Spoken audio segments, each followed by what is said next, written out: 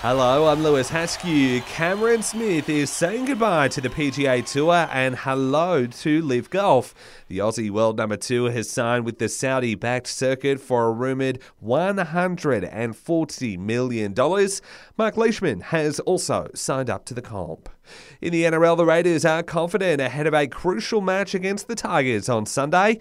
The Green Machine need one more win to make the cut for finals. Prop Corey Horsburgh says the team needs to give it their all while still treating it like any other game. It's just a normal game. Obviously, we've got to win and they would like to win, but we've just got to go hard for the first 20 and hopefully they drop away because they're not playing for anything and we're playing for a final spot. So it's just going to come back to us again. We've just got to play our footy and enjoy doing it. While the Panthers had the luxury of resting 11 players this week, the Eels won't be sidelining any of theirs.